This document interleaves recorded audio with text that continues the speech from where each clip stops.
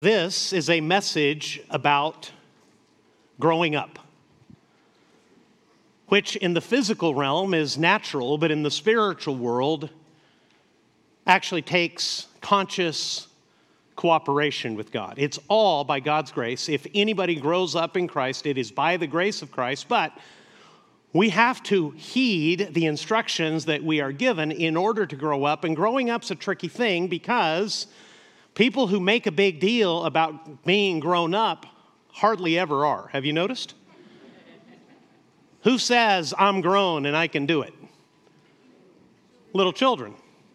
I can do it, I can do it, I can do it, I can't do it, please help.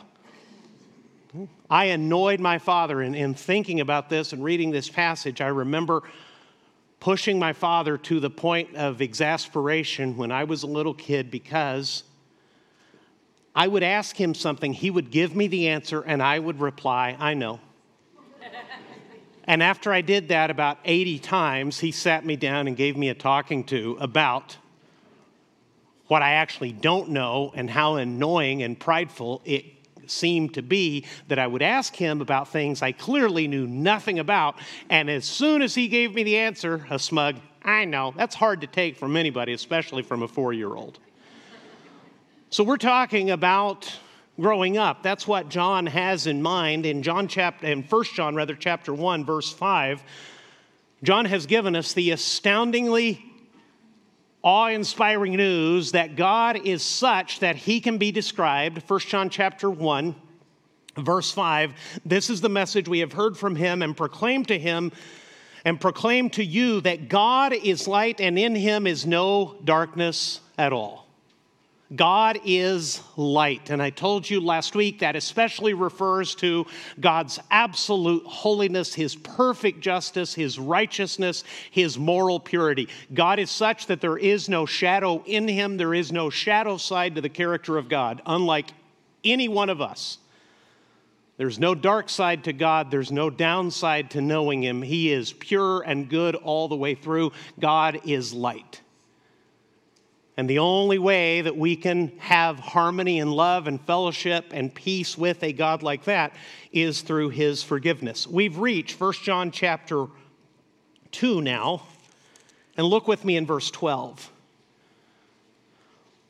Having told them how they can be in a fatherly, loving relationship with this pure and holy God, now John begins to address this amazing fact that Christians, those who have entrusted their lives to Jesus, people who have come to Jesus for their forgiveness, he announces we are in, collectively, all of us who are following Christ, we are in God's family.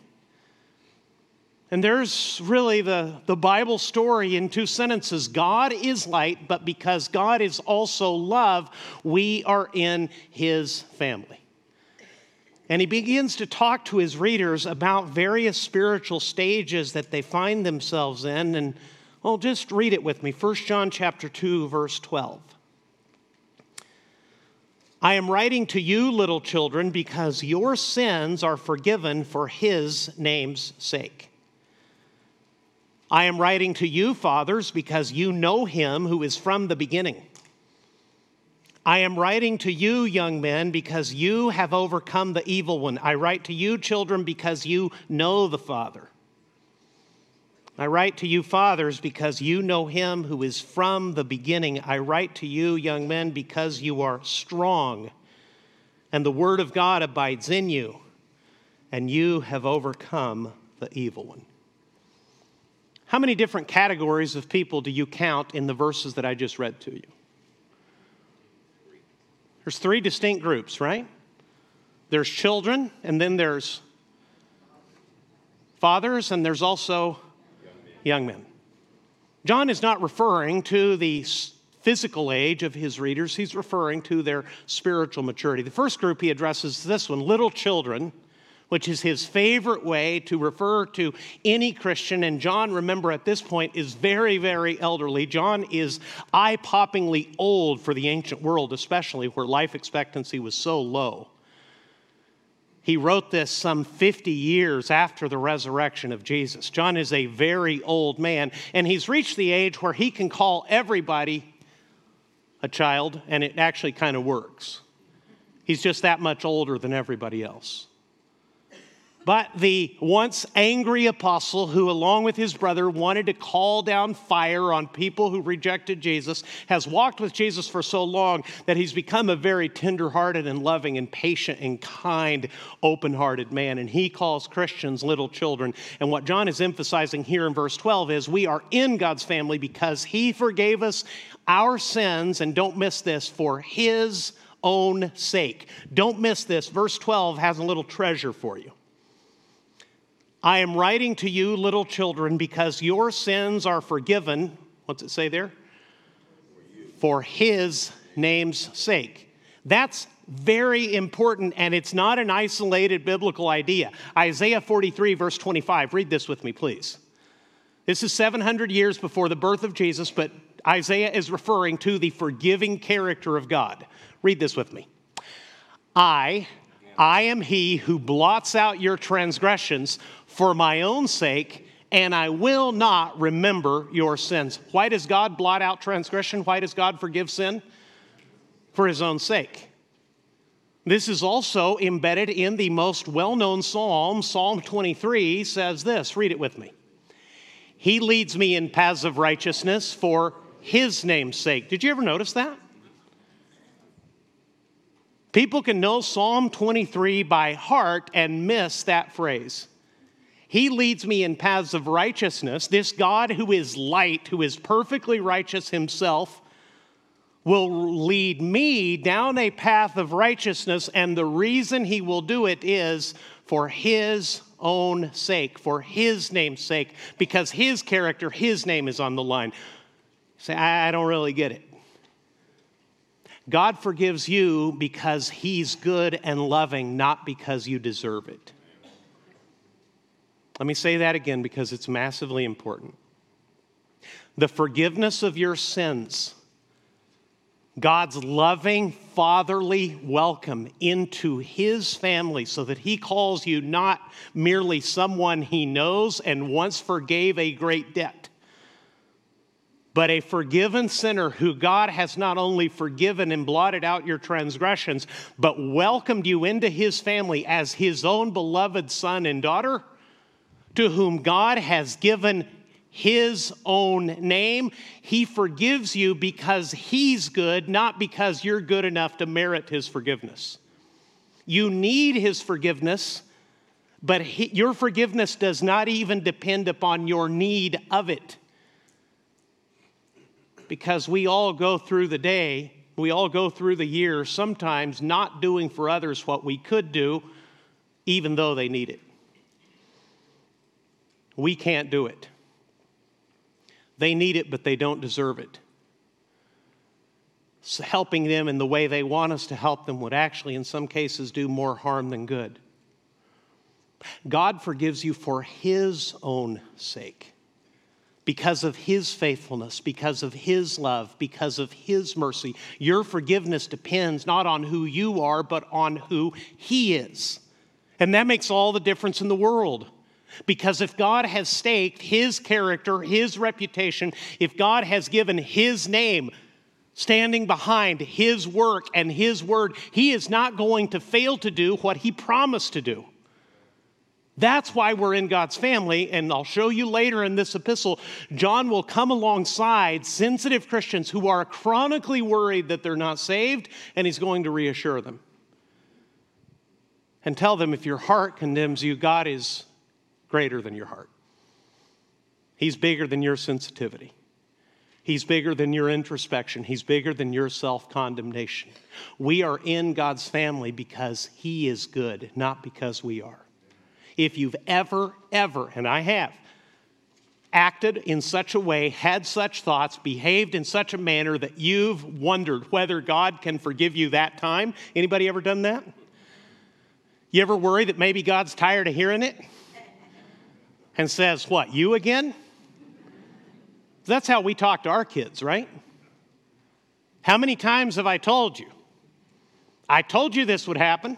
You know, the old, if you fall out of that attic and break your neck, don't come running to me. Well, Mom, if I break my neck, I don't think I'm going to be running to anyone. We measure our Heavenly Father by our capacity to be good earthly fathers and mothers, and He's so much better than that. He forgives us for His name's sake. That's why the God who is light is also our Father.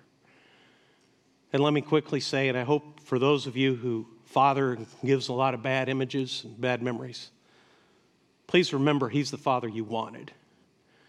He's the Father you dreamed of. He's the Father you prayed for and maybe never had on this earth. He's perfect. In this case, in God's case alone, the word Father should conjure up no negative images at all. He's light. There is no darkness in Him at all. John goes on to speak of a different group, and he calls them young men. Verse 13, I am writing to you, fathers, because you know Him who is from the beginning. I am writing to you, young men, because you have overcome the evil one. He speaks to the young men again in verse 14. I write to you, young men, because you are what? Strong, and the word of God abides in you, and you have overcome the evil one. These young men seem to be a second stage in spiritual development. The young men are those who have spiritual victories as God's word makes Himself at home in their lives. Verse 14. I write to you, young men, because you are strong, and the word of God, what's it say? Abides in you, and you have overcome the evil one. The young men have walked with the Father longer. The young men know the Father better. They've heard His word for a longer period of time, and they've been more open, more receptive, and more understanding of it, perhaps, than the little children have, and they now have spiritual strength. The third and final spiritual category that John mentions, number 3, are fathers. And you'll notice that of fathers, it says the same thing twice. Verse 13, I am writing to you, fathers, because you know Him who is from the beginning. Verse 14, I write to you, fathers, because you know Him who is from the beginning. Bible reading tip. Do you think John's a bad writer?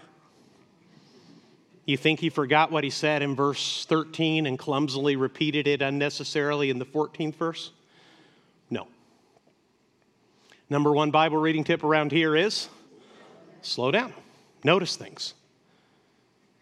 He talks actually more about the young men than he does about the fathers.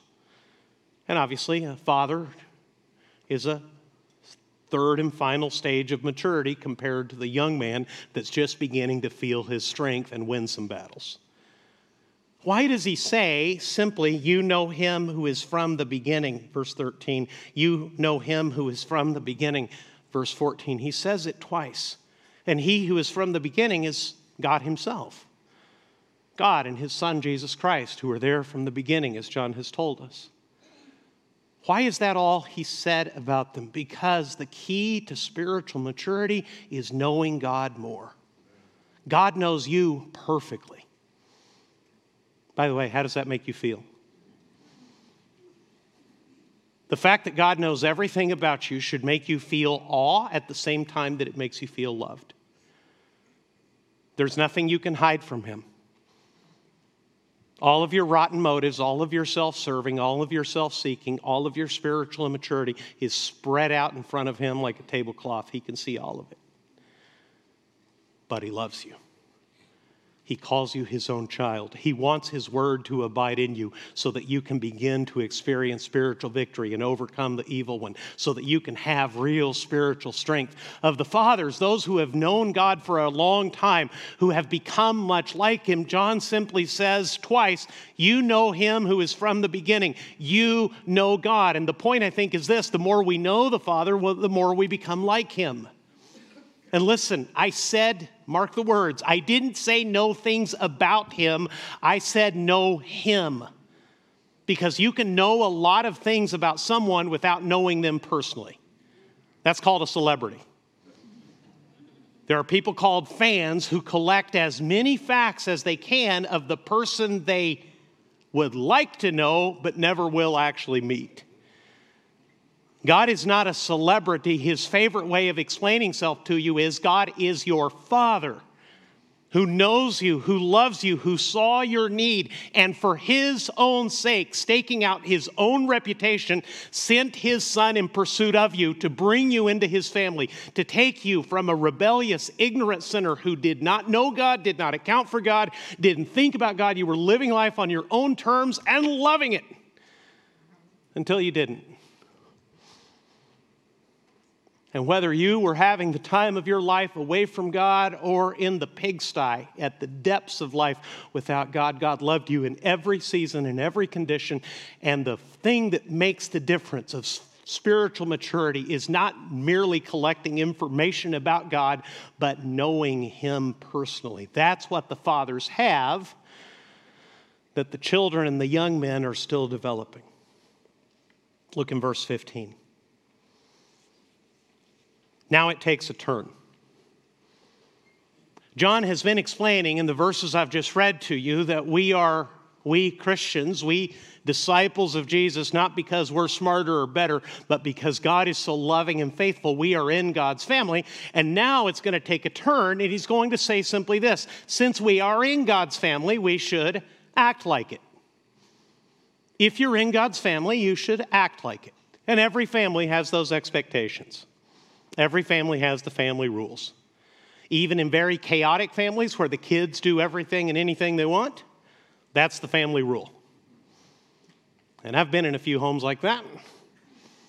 Some of them in my extended family, and I just marvel at the chaos. Kids eat what they want, go to bed when they want, say anything they want, do anything they want. Leave the car however they like in the driveway. Leave the bike in the driveway so that the next kid with the car can come over and run over the bike that's in the driveway. Just anarchy. And those are the family expectations, that you do whatever you please and leave me alone.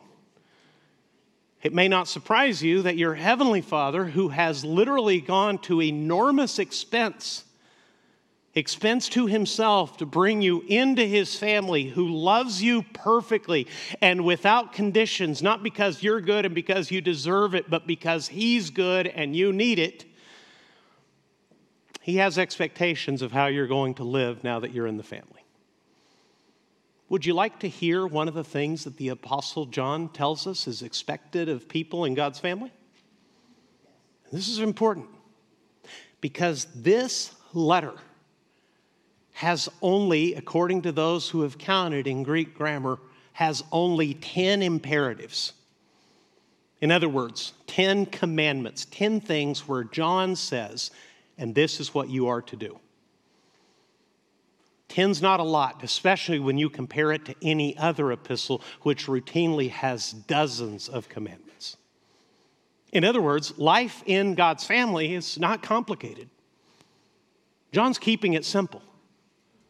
He's talking to people apparently who have just come to Christ, and he's talking in his very old age after decades of following Jesus.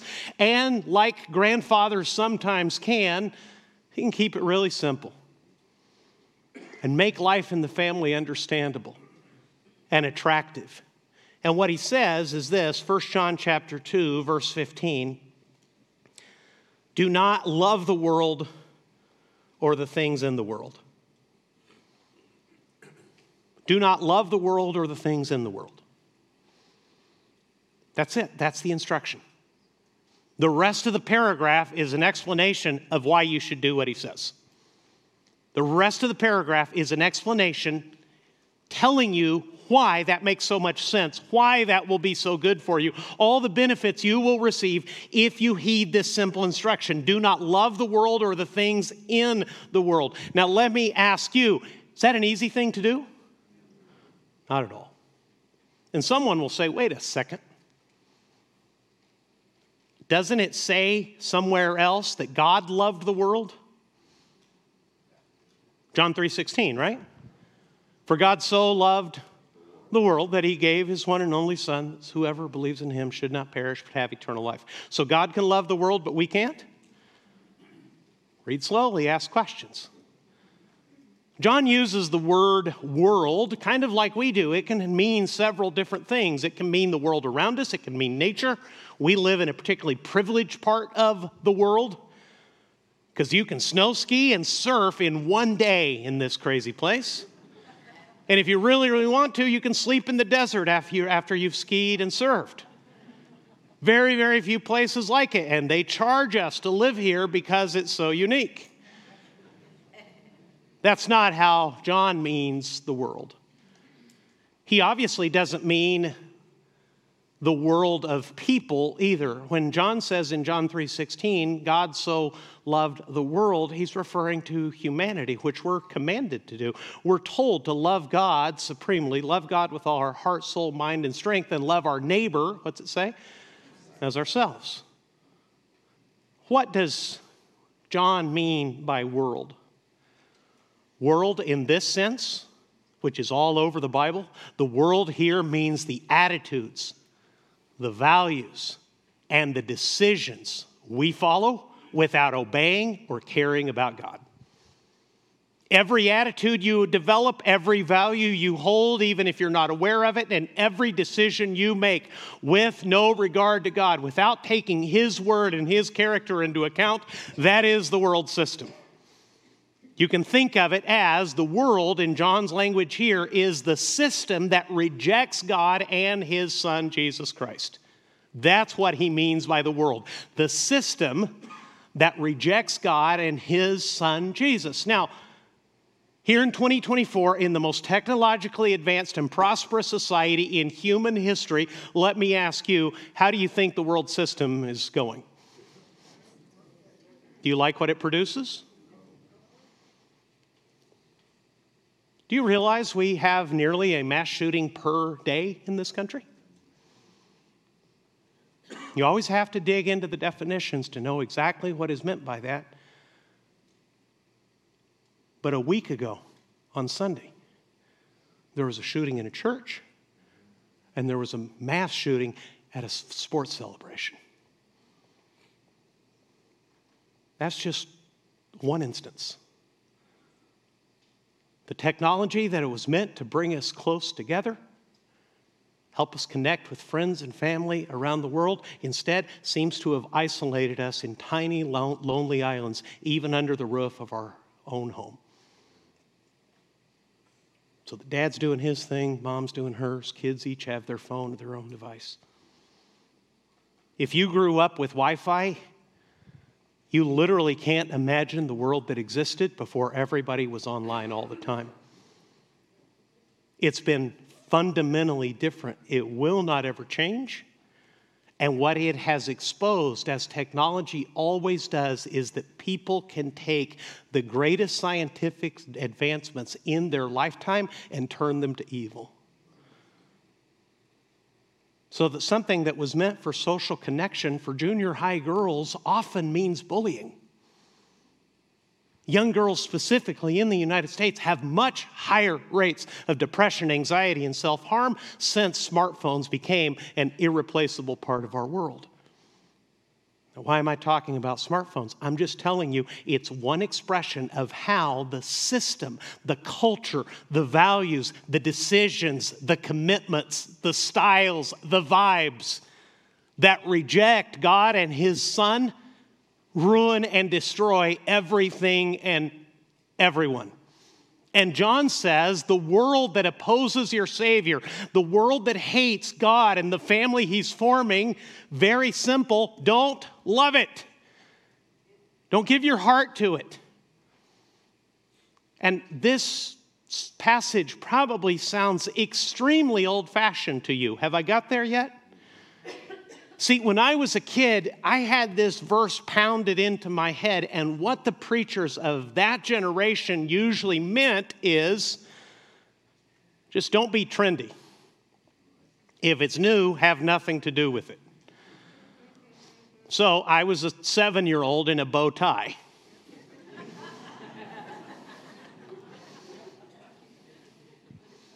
Okay? That was how we guarded against worldliness. Can I tell you something? Didn't work. Let me be clear about what I'm talking about. I'm talking about attitudes, values, decisions, commitments. I'm talking about what John is talking about, where you set your heart. where your hope comes from, what things delight you in life. All of that external stuff that was such a part of my childhood, and when I arrived at this church, so deeply woven into the culture of our church, that's indifferent at best. It can actually be toxic because it tells you if you keep in step with the fashion and the culture of a previous age, that means that the world has had no effect on you, and it's not true. I don't know if I should tell this story, but you're the 8 a.m. service, and you're the service I try things out on. If this is ineffective, the 9:30 and the 11 service will be spared this story I'm about to tell you. It's probably my second or third Sunday here, and that's been close to 20 years ago. I was right over there on that side of the auditorium, and a beloved friend and staff member who's still on our staff, who I will not name, said, "Hey, go say hi to that guy." Well, I'm the new pastor. I should. He's a very elderly man. I said, "Sir, I'm Bruce Garner. Nice to meet you." He looked at me and said, "You forgot your necktie." I was wearing dress pants, wingtip shoes, and a sport coat. And I said, "I'm sorry, I left it at home." He said, "Have you no fear of God?" I know. I wasn't expecting that either. It escalated really, really quickly. And I said, because they're singing the last verse of the last hymn by this point, I said, "Sir, I'm sorry my personal appearance has offended you. I hope it's not a distraction. I hope we can all benefit from the message I'm about to share." Walked off. He glared at me through the whole sermon. It's different to be a preacher because sometimes people hate you and let you know it through their facial expressions. And it's not very proper to say, "Hey, chill out or go sit in the back because you're creeping me out with the hateful looks." You can't do that. You can't. Okay? Believe me, I've wanted to, but you can't. So that's how it is when a church changes anything. Sometimes there's waves of discontent. I understood that. But the next day, a woman his age, one of the godly saints of this church, called and said, "Bruce, I am so sorry. I heard and saw what he said to you, and I'm so sorry. I brought him to church. I'm so sorry." I said, "Listen, all are welcome.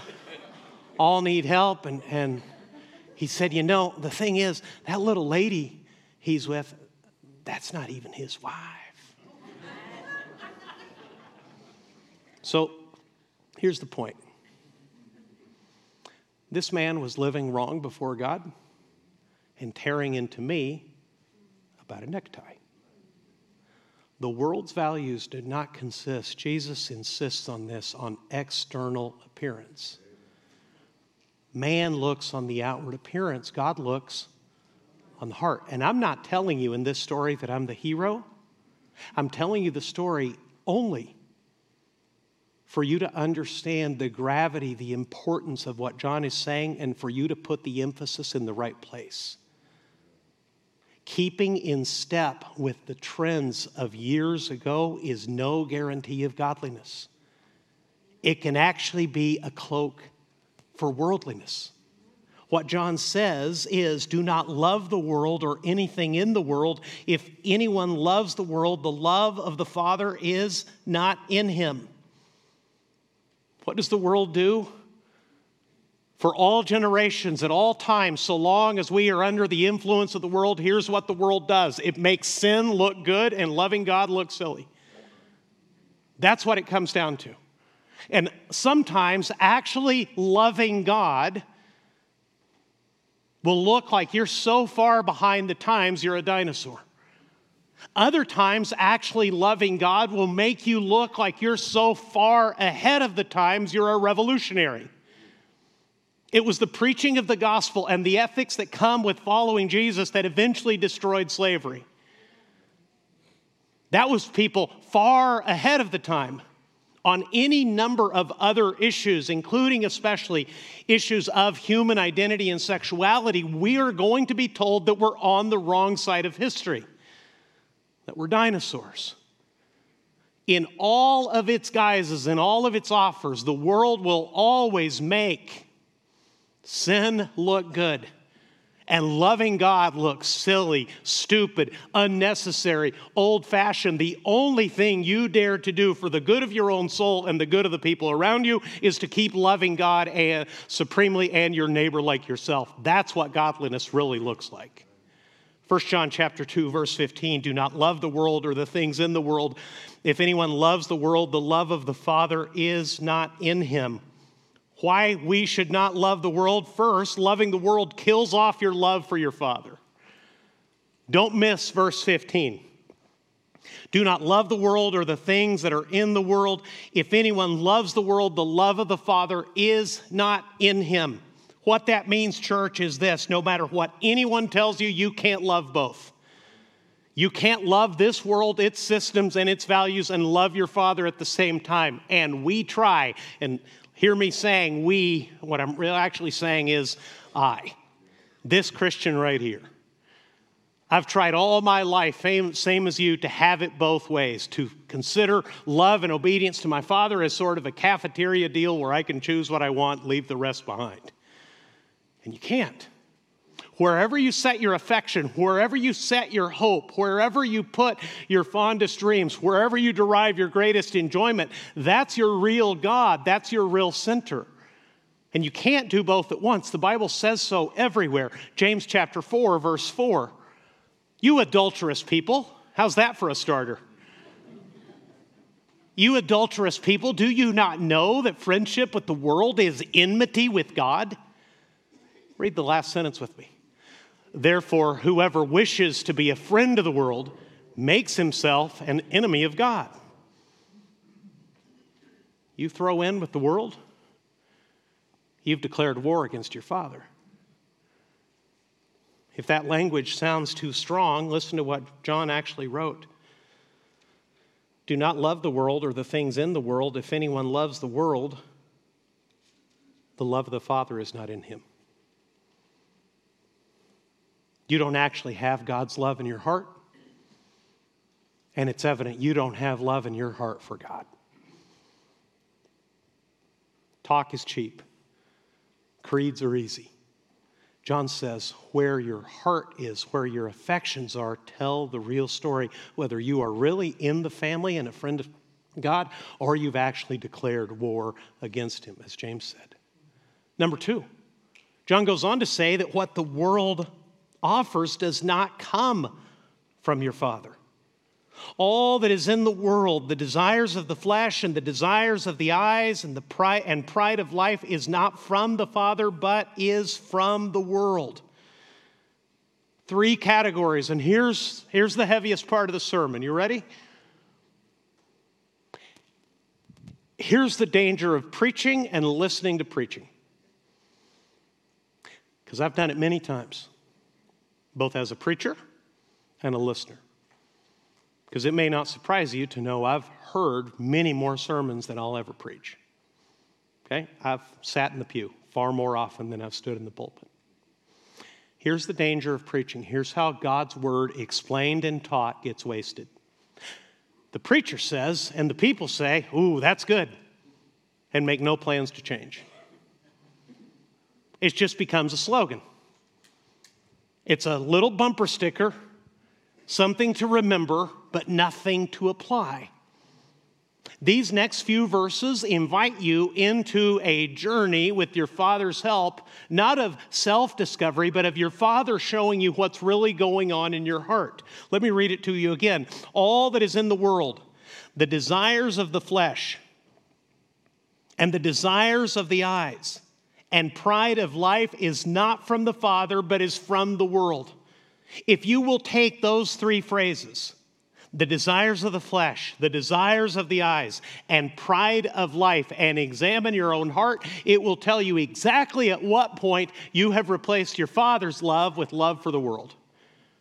What do those phrases mean? Let me walk you through them very quickly. The desires of the flesh invite you to do things without God. It's what the body craves. It's an invitation to indulge physical pleasure, which God is not opposed to. God created bodies and God created physical pleasure, but it invites you to enjoy the pleasures of the body with no regard to what your Father said about it. What are the desires of the eyes? Having things without God. Possessions. The desires of the flesh and the desires of the eyes. What is the pride of life?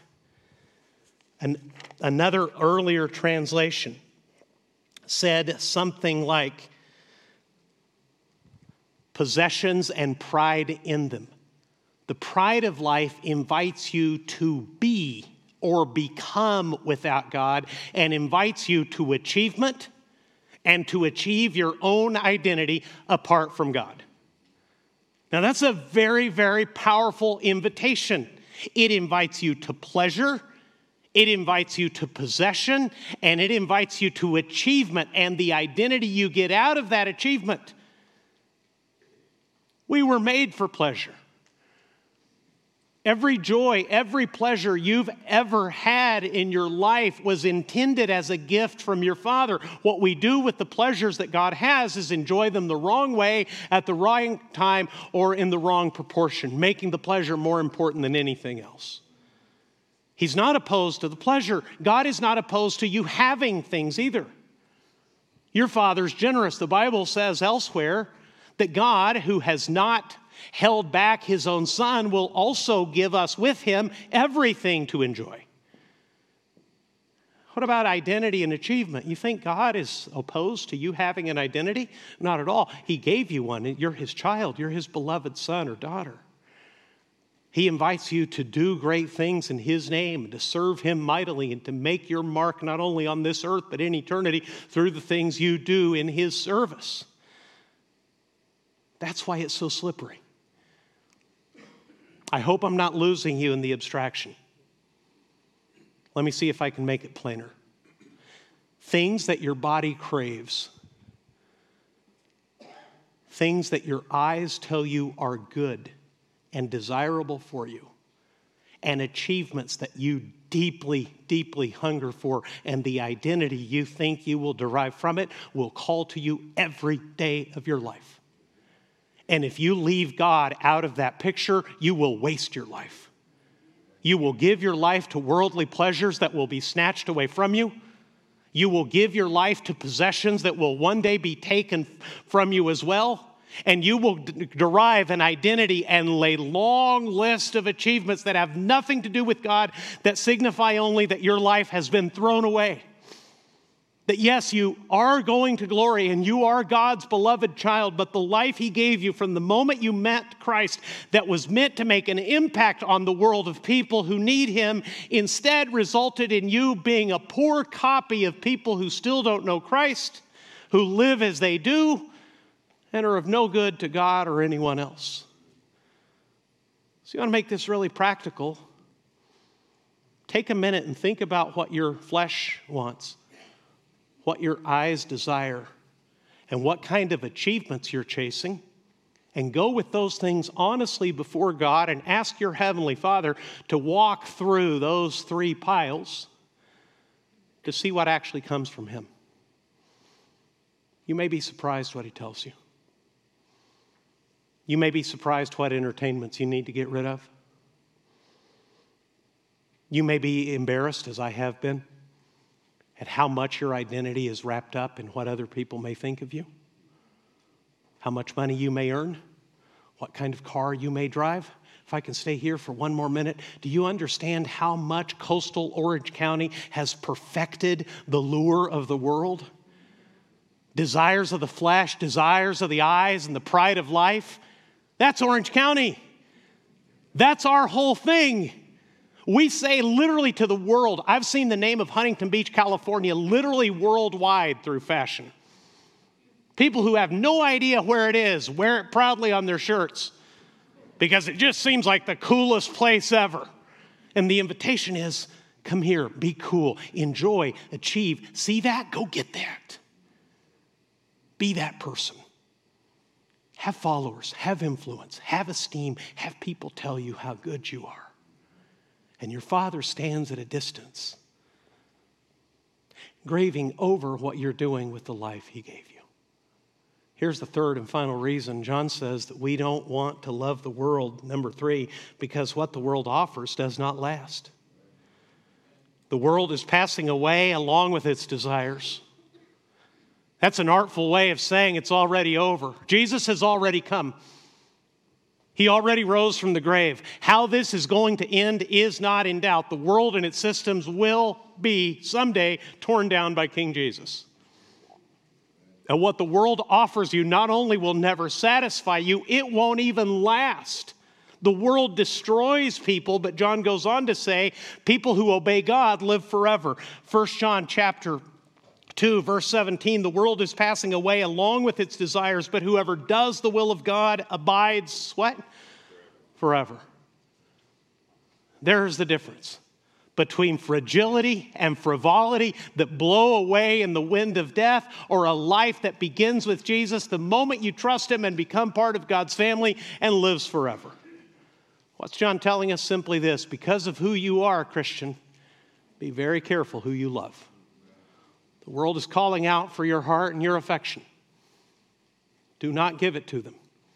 Give your heart instead to your Father, and you will be safe, and your life will live forever.